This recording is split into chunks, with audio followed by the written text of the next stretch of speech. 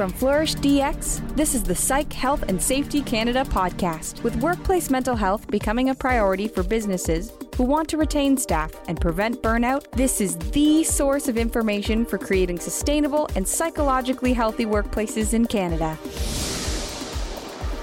Welcome to Psych Health and Safety in Canada. I'm your host, Marianne Baton, and today I'm really pleased to welcome Julie Richer. She is the founder of Peak Energy Management.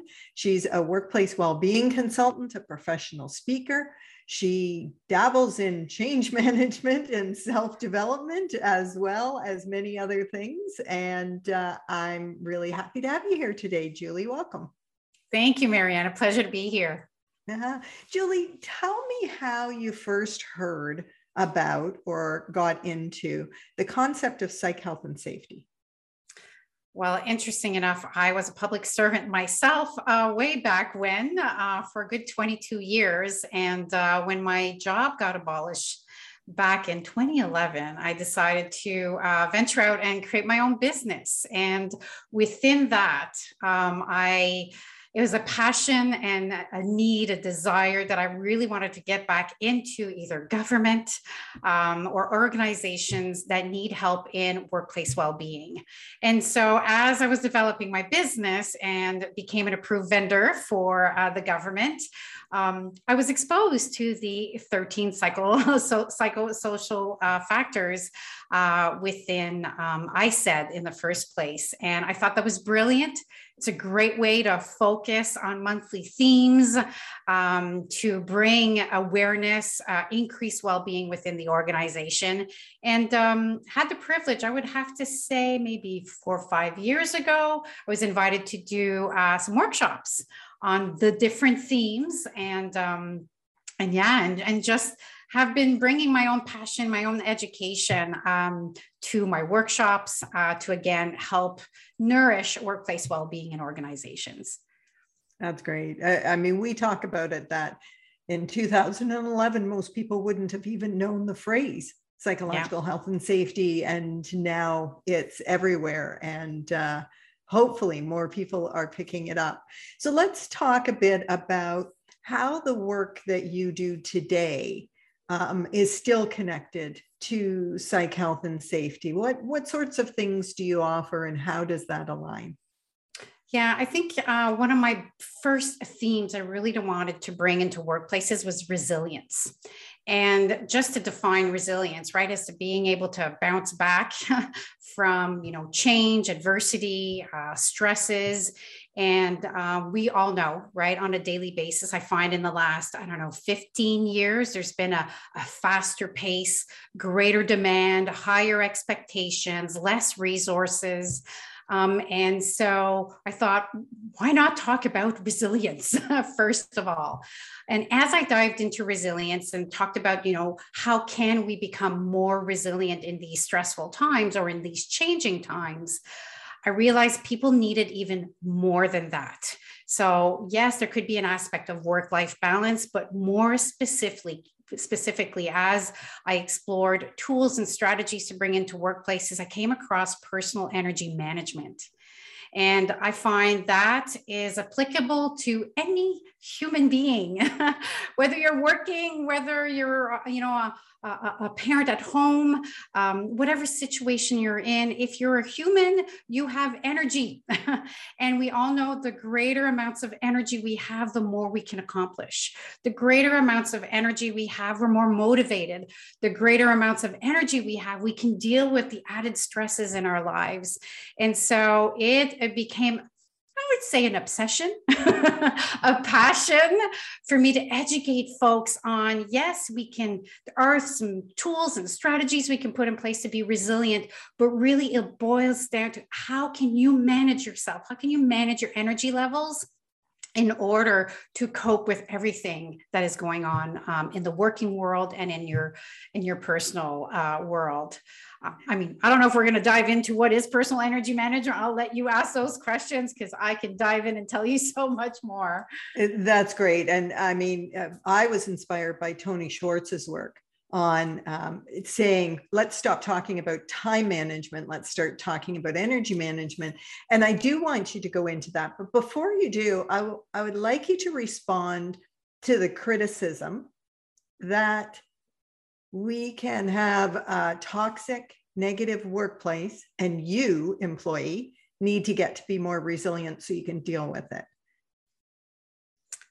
Yeah, it's interesting that we need to be a little more transparent, vulnerable, open, real, authentic about having those types of conversations. I think there is value in that that criticism, like that employees do have a voice. But I mean, are we going in just to complain, or are we going in to find a solution?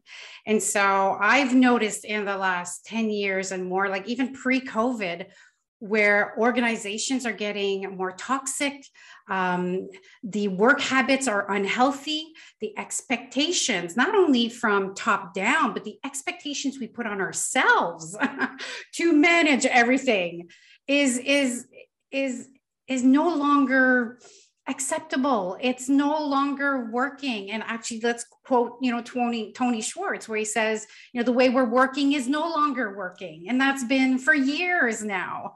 So, let's listen to those criticism. And if you have a voice, or if you have the power to truly listen, instead of being on the defense, is really looking at procedures, structures, processes, how people respond and communicate, amongst each other, the expectations, the hours, the inflexibility. Let's talk about the issues, get real with it, and come up with some solutions, and not top-down solutions. I mean, we need to collaborate. People need to engage and not just complain, but to come up also with some ideas. And does that take time? Yes. Does restructuring a process that's been in place for 20 years take time to rejig and, be innovated? Yes. But if we don't do anything about it, if we don't talk about it, then it's not going to change. And we're just going to keep becoming unhealthy. And the toxicity is going to continue. We just need to challenge the way we've been doing things for years and years. So really well said, Julie. But given all that, I still believe in my heart of hearts that if I want to improve the quality of my own life, then I want to improve my own resilience, not for my employer, for me. So let's talk more about how you do that. Yeah, I think number one thing that is needed is self-awareness. And honesty with yourself. So really look at yourself and look at identifying some habits you maybe have in place, some expectations you put on yourself that are actually harming you, that are depleting your energy. So it really starts from there. Like it's stepping back and looking at, okay, am I taking my breaks? Am I pushing myself? Am I like eating my lunch while I'm working and not disconnecting? Do I have this excuse of I'm too busy, I don't have time to take care of myself? Like really, we need to step back and look at the insanity, the pressures we put on ourselves, and identifying what is not working and what is working. And if it's working or it could work, add more of that. If it's not working, looking at modifying it, improving it, eliminating it. And so, again, self-awareness, observation, no judgment. So what, you've been working like this for the last 20 years. That's how you've learned to function. There is always opportunity to change. So I think, individual resilience, well-being is critical. Take care of yourself so you can bring a better version of yourself to work. And, and if that can just spread within the organization, fantastic, win-win. Yeah. Is it a one and done? Meaning, do we learn about resilience, we put things in place, and then we're finished for the rest of our lives? We'll be resilient. Oh God, no. Well, that's wishful thinking. And yes, sometimes we do think that magic wand, bing, everything is perfect. No, it requires constant effort Any great thing requires effort. It requires you being mindful, observant, not noticing when you're in reaction mode, and noticing that what you're doing is stressing you out, and not staying stressed, but taking a step back and observing yourself. So it requires you to be attentive, kind with yourself, patient with changes, with the process, patient with also the differences that are happening within the workplace. If one thing works for you, it may not necessarily work for someone else, and to respect that as best as possible.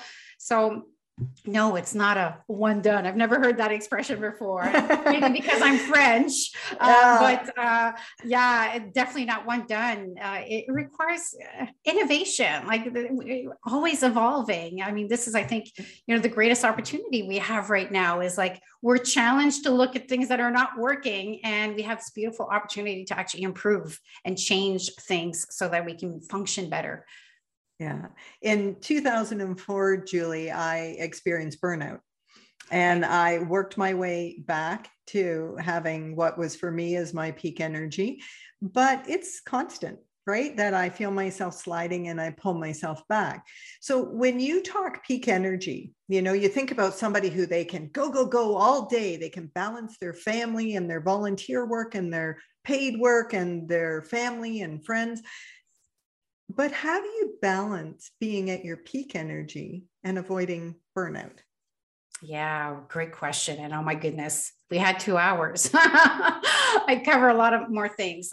So I understand, first of all, the definition, right, of peak energy. You're thinking, I'm always high. I'm always, at my best. And let's be real. That is an unrealistic expectation. I think it's a really cool name for my business because, I talk about personal energy management. I am talking about, self-development, observing oneself to bring that better version of oneself. I think especially in these times, we really need to simplify things.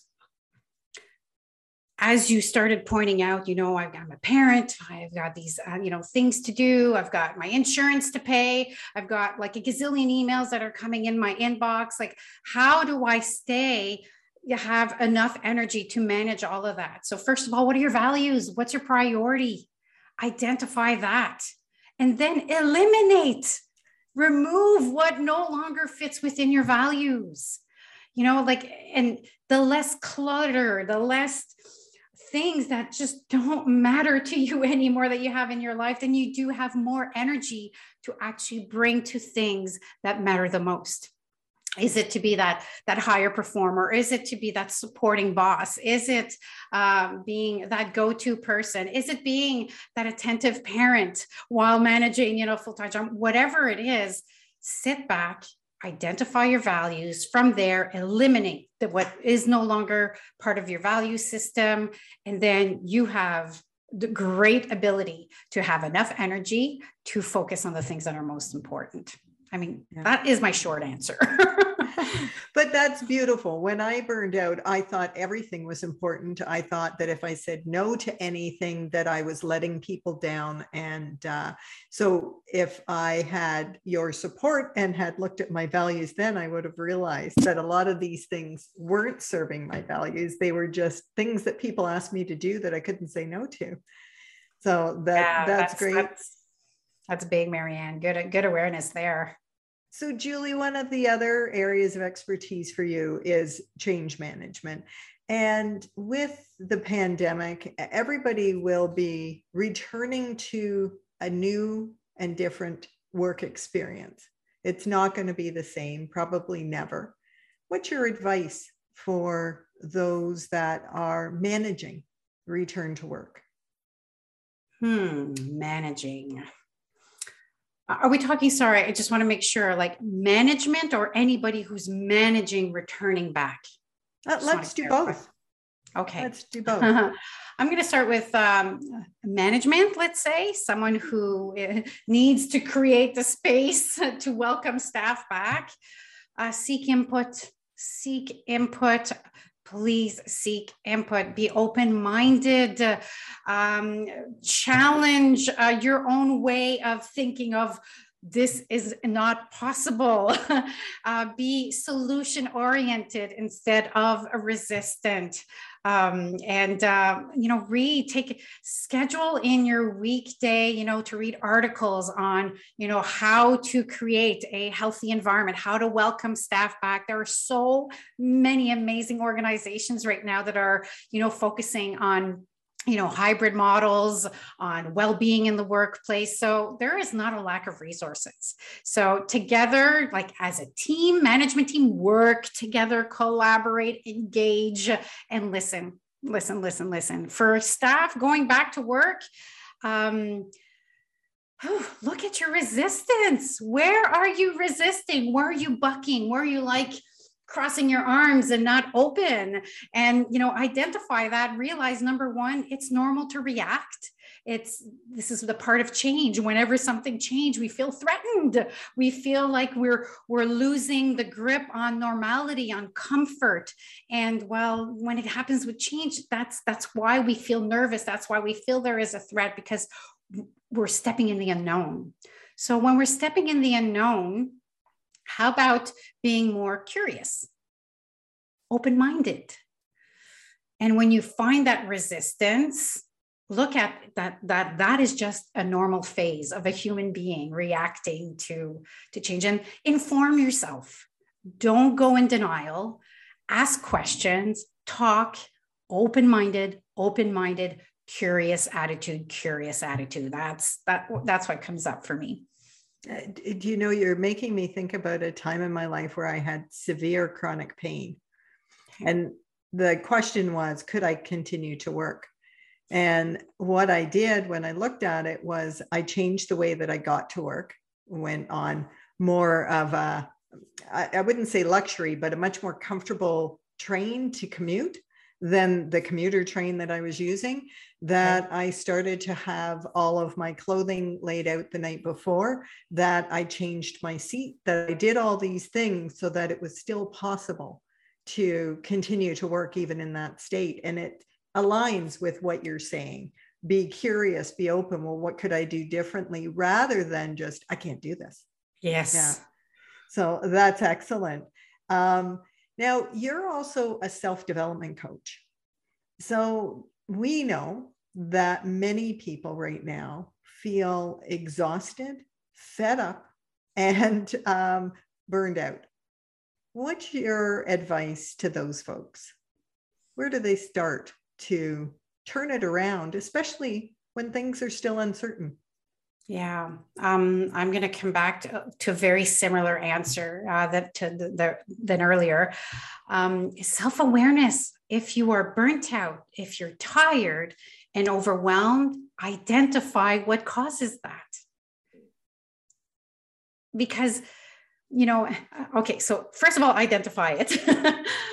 And then secondly, also notice, what are your coping mechanisms? Because sometimes we'll say, I am tired because I have to work all day long, plus manage the kids, and then, manage all these emails that are coming in. And, I have this group that I'm a part of. And, and social media is really important to me. And so we're bombarding, again, our life with all these added things that are creating our stress. And the coping could be, I'm going to have 2 glasses of wine tonight to cope with all this stress. I'm burnt out, so I deserve this wine. So there are 2 things, right? Look at what you're doing to cope and ask yourself, is this a thing that I'm doing to cope? Is it helping me, or is it hindering my own self-development? Is it stopping me from identifying what stress, what things in my life are creating this stress? So it really is all about this self-awareness, not being afraid to be honest with oneself, and looking at these coping mechanisms, looking at the real things that are stressing you. And within all that, instead of just a thing, is your mindset, is your perception of, what's happening in your life, adding even more stress. The things that trigger you, do you vent about them for hours or days on end? Do you, instead of finding a solution, are you always just criticizing about it? Or are you reliving the scenario in your mind? So, there are just so many things we can do.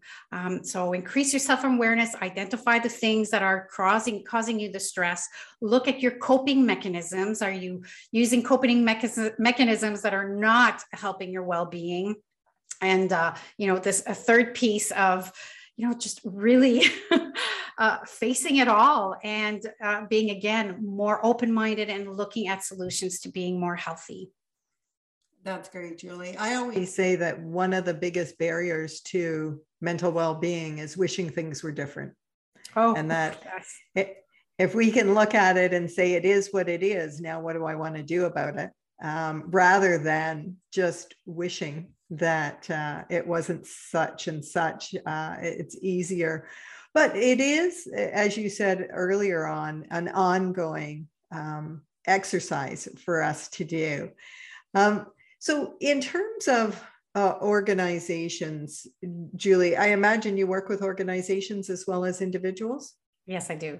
Yeah. So in terms of organizations that are looking to, I know many employers that have great intentions. They really want to maximize the energy, the focus of all employees. Where would you suggest that they start? Oh,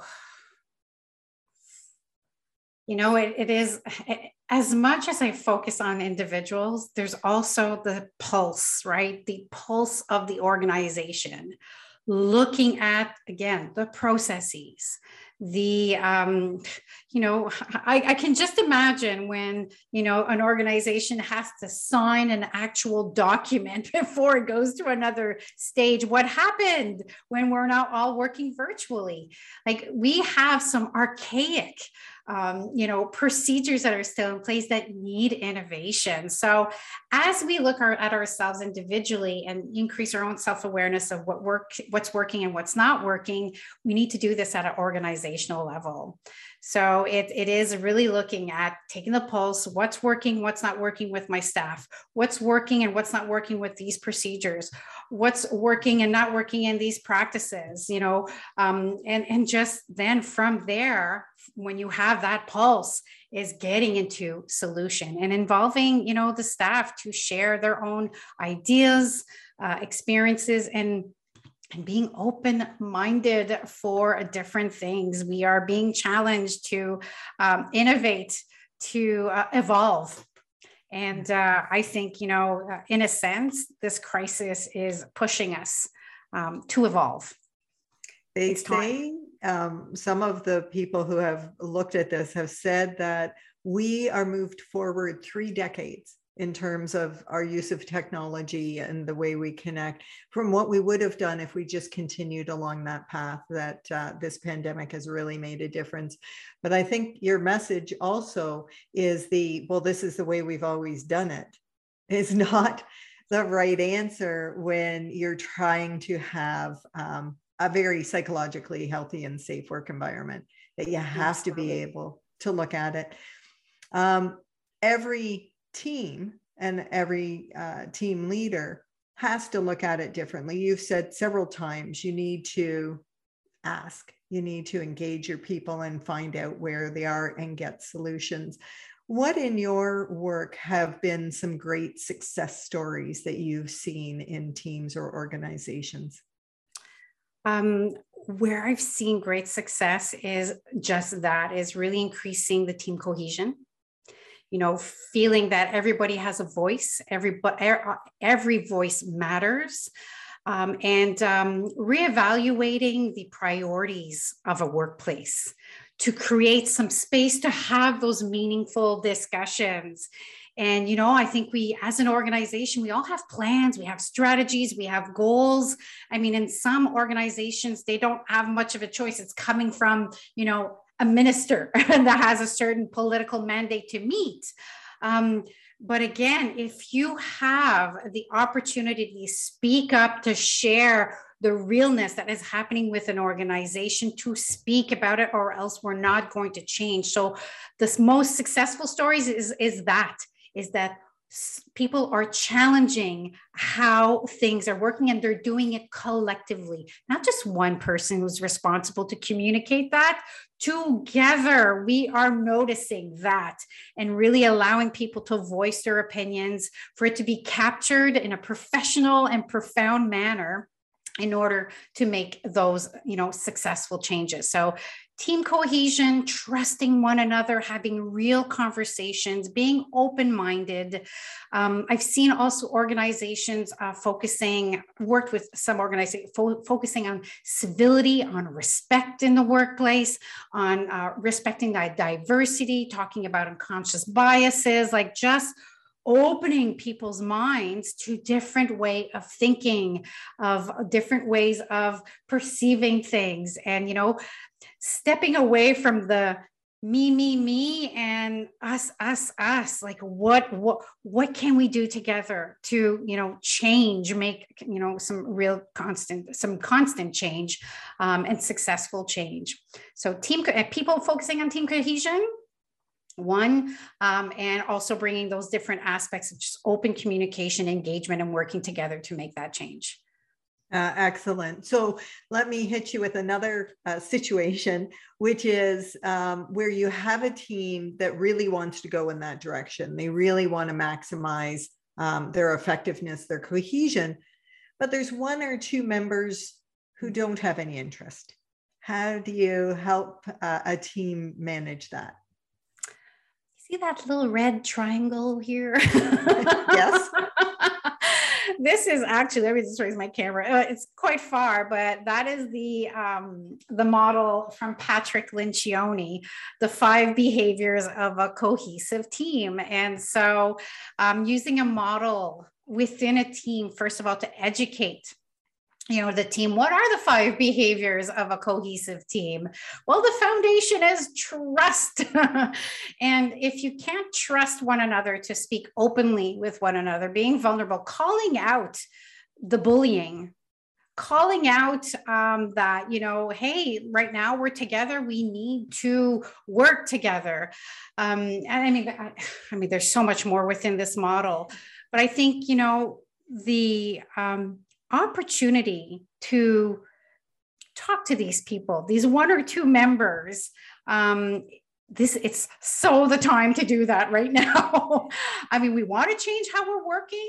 Well, yeah, instead of, working like we used to work for maybe the last 20, 30 years, is that I don't want conflict, so I'm not going to say anything. No, actually have the conversation, have the uncomfortable, courageous conversation to address these things with these people. If you want to work with us, you need to be cohesive. You need to engage. You need to participate. You need to respect. And I mean, there are, oh my goodness, there are so many, like strategies or processes in place to deal with harassment and bullying and non-participation. Like, let's use our resources. Managers need to feel comfortable to have these discussions. And if they're not comfortable, they need to push themselves through the uncomfortableness and to have these real, authentic conversations, not being afraid. So then equip yourself. If you don't know how to have these conversations, equip yourself. Go with some training on how to have difficult conversations. I've got a bookshelf here full of, different books, and, there's books on grit. There's books on crucial conversations. The Patrick Lencioni models are amazing. And, within having these discussions with the 1 or 2 people, we also need to find out why.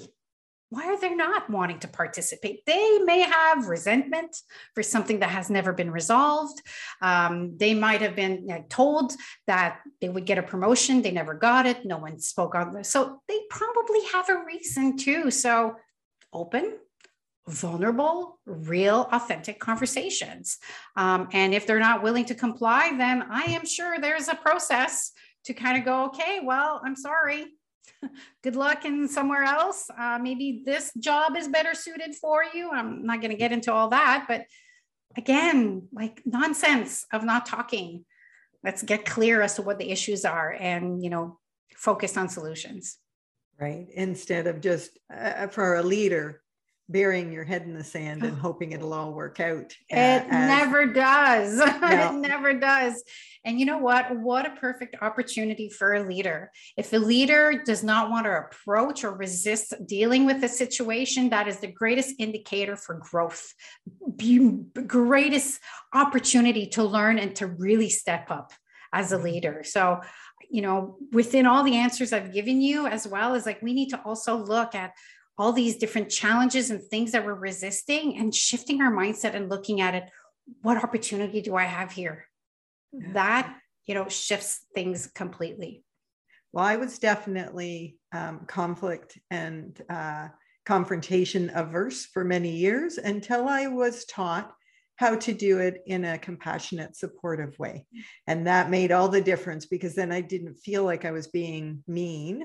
I felt like I was being transparent and honest, and we were looking for solutions. But you mentioned something else, Julie, about this window of opportunity. And I feel the same way, that all leaders have a window of opportunity now to talk about change and reset, and to really go into the future co-creating the type of team that they really want. And can you speak a little bit to how they might start that journey? What might they say to their team before the team is reconstituted?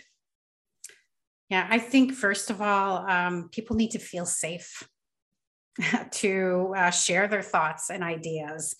And so it is the leaders, if they are wanting to go in to really engage and have true open conversation, first of all, they need to realize that there's going to be pushback, there's going to be resistance, there'll be ego, there'll be, so to not walk in with a fairy tale sort of story that, hey, we're going to redevelop, rejig how we work together, and it's going to be great. So I think in every opportunity and everything ahead of us, there are benefits and drawbacks. There's, good things that are going to come out of it and some nasty things that we're not going to want to deal with. But, again, when these challenges and nasty things come forth, if we can say, oh, there's a nugget here to work with, I can evolve from this, I can grow, I can learn from it, then okay. So first of all, leader, know that as you're walking in with this great vision, there'll be ups and downs and there'll be resistances and stuff. But then to pave the path ahead of this discussion with your team is saying, listen, no idea is a bad idea. You're not going to be shut down, ridiculed, demoted because you're sharing your thoughts and opinions here. And setting up a safe space to have these discussions, I would say, is the most profound element that needs to be in place. And the leader is going to have to be real, authentic, and vulnerable too. And oh my God, Brené Brown is just an amazing, person to look up to when you're wanting to have these types of conversations. So, surround yourself with some good resources, with the people that are like-minded, so that you feel courageous as you have these, important conversations. Yeah, it's, people are talking about the great resignation, but I see it more as the great reset, that as individuals, we're reconsidering our own lives.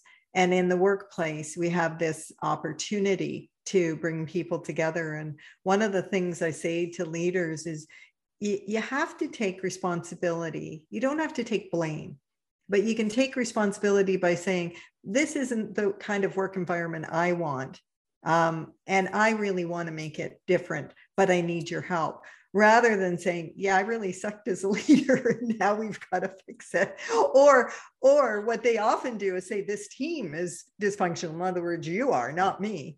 And then start to get into it. So it can be done even in those teams that really are fear-based or dysfunctional, if the leader wants to take responsibility for it to move forward. So Julie, how do people take care of themselves through all of this? What sorts of approaches have you used? Well, actually, I love that question because, well, first of all, there's a lot of things, right? I mean, self-care, you need to define, first of all, what is self-care to you? You know, where could you include it in your day? I've noticed, and I've done a bit of research myself as to when is the best time, right, to really include that self-care and it having an impact on your entire day. It's first thing in the morning. And there's one thing that I've actually created since April 2021. I call it the Women's Morning Renewal Program. So in the title, sorry, folks, it is just for women. Sorry, guys, that's what I should say. It is a virtual program that I run in the morning. And so to answer your questions, what I do in that routine is going to answer your question. How do we self-care? First thing in the morning is taking care of your body and setting your mindset to be in a healthy, productive, and I'm going to add the word self-love in there. Include that in your morning. So meditation, journaling, stretching your body gently, setting some good intent and positive intents with your day. And so this program that's been running since April is a 4-week program. And I run it with women only. They join on Zoom. And I've got like 2 sessions. I have a session between 6 and 7 a.m. or 7:30 and 8:30 a.m. So this can be done before work. You know, you get out of bed, you know, you do your business, you jump in the shower and you show up and you really just take time to connect with yourself. And I think in these times, stressful times, we don't take the time to do that. We don't, you know, maybe as a parent at home, you're, you know, homeschooling, you're juggling, you know, this busy work. Well, you reserve this 1 hour for yourself, close the door, listen to some really calm, positive music, be surrounded with this community of women, and take the time to ground yourself. And, you know, maybe one day, Marianne, we can just talk about what grounding is, but grounding is actually really allowing yourself to be fully present with yourself. And so we hold grounding positions. Meditation is a savior. And although some people will say, I've tried meditation, it's frustrating, I say, try it again, because meditation, in a sense, is going to be frustrating, because what you're doing is you're sitting, and as you close your eyes, you'll notice that you have that thought, and I have to do this, and I have to do that. And meditation is just noticing all of this going on and then bringing yourself back. So if you're meditating for 5 minutes, you might be going, thought, I'm coming back to me, thought, I'm coming back to me, thought, I'm coming back to me. So if any of you think you're abnormal or it's just too hard to do, realize that first of all, your thoughts are not you. You are separate than your thoughts. So being able to put that space between this ongoing thinking and yourself, you know, provides that space during the day that when you're overwhelmed, you can actually step back, sit, breathe with yourself for just a minute and reset. So these different little tools, journaling is just a great way to be able to mind dump. I think we've, you know, heard that expression before, is dump everything out of your mind onto paper so it doesn't, you know, keep you stressed. It doesn't occupy your mind too much with the things that we already have to think about. We don't need this ongoing dialogue, you know, disrupting what we really need to focus on.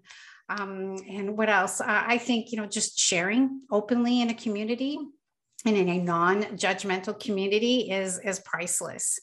I've had women join for now 8 months in a row in this morning routine, and are witnessing themselves being more calm, more patient, more confident, more accepting, having greater amounts of energy, sleeping better, no longer having hip pain, back pain, all these different things. So I mean, I could go on and on with the benefits, but self-care is crucial. And, you know, whether you join the routine, you know, or not, the thing is, take the time. First thing in the morning, think about you, do your stretches, meditate, journal, breathe.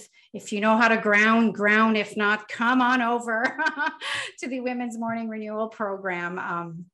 I'll take you through it. It's life-changing. Yeah. So in this particular point in time right now, Julie, for those who really would like to make change, that really would like to have peak energy, that really would like to move forward, if they wanted to get in touch with you, how would they do that? Yeah, there's a few ways. I think one of the easiest way is email. And my email address is Julie. You just remember my name, Julie at peakenergymanagement.com or hello@peakenergymanagement.com. Those emails go straight into my inbox. My website, you can go on my website, peakenergymanagement.com.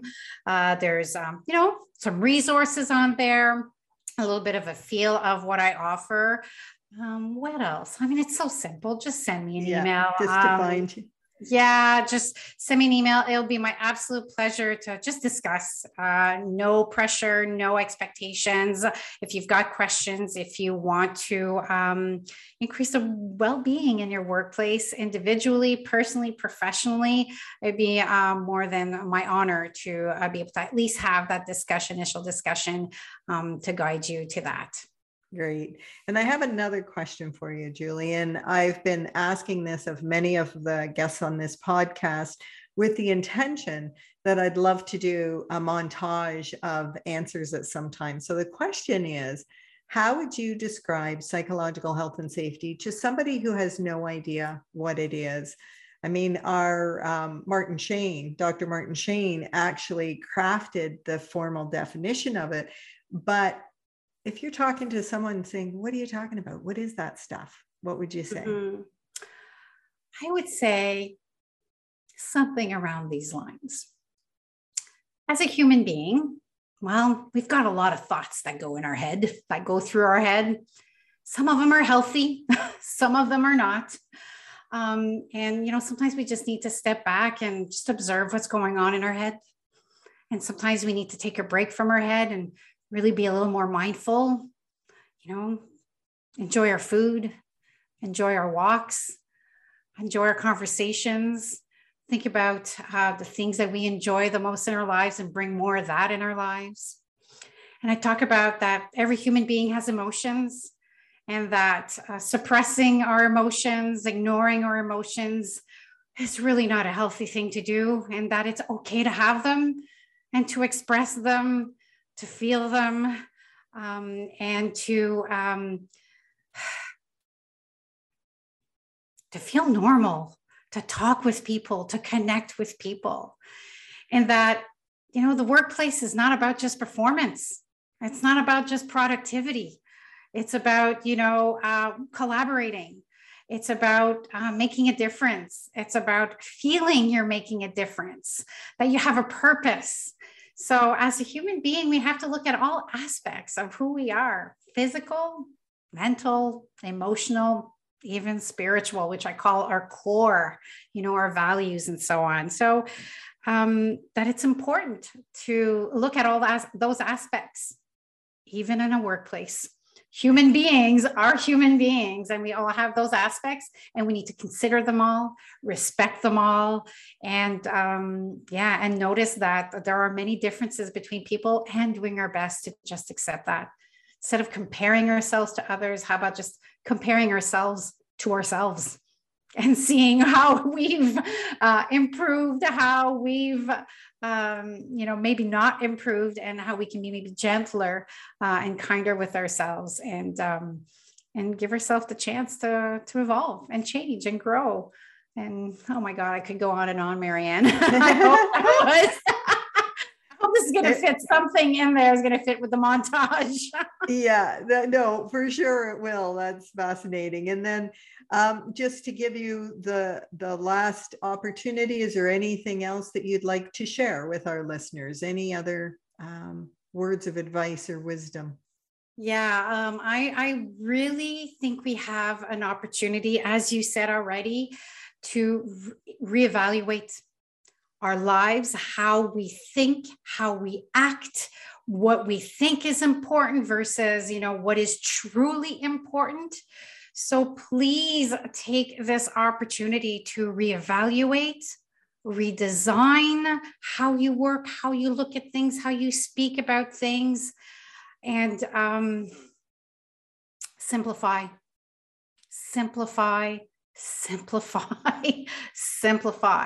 We are in a world right now where too many things seem to be important, that I stay on top of my emails all the time, that I respond within 5 minutes of an email coming in. Like, look at how there's a lot of things that are insane right now, and have the courage to evaluate it with an open mind.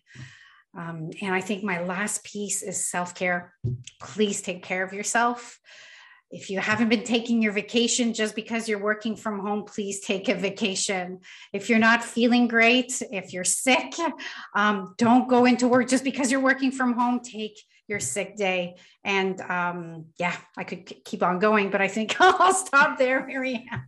No, that's wonderful, Julie. I really appreciate all of the golden nuggets that you shared with us today that people can really pick up and run with.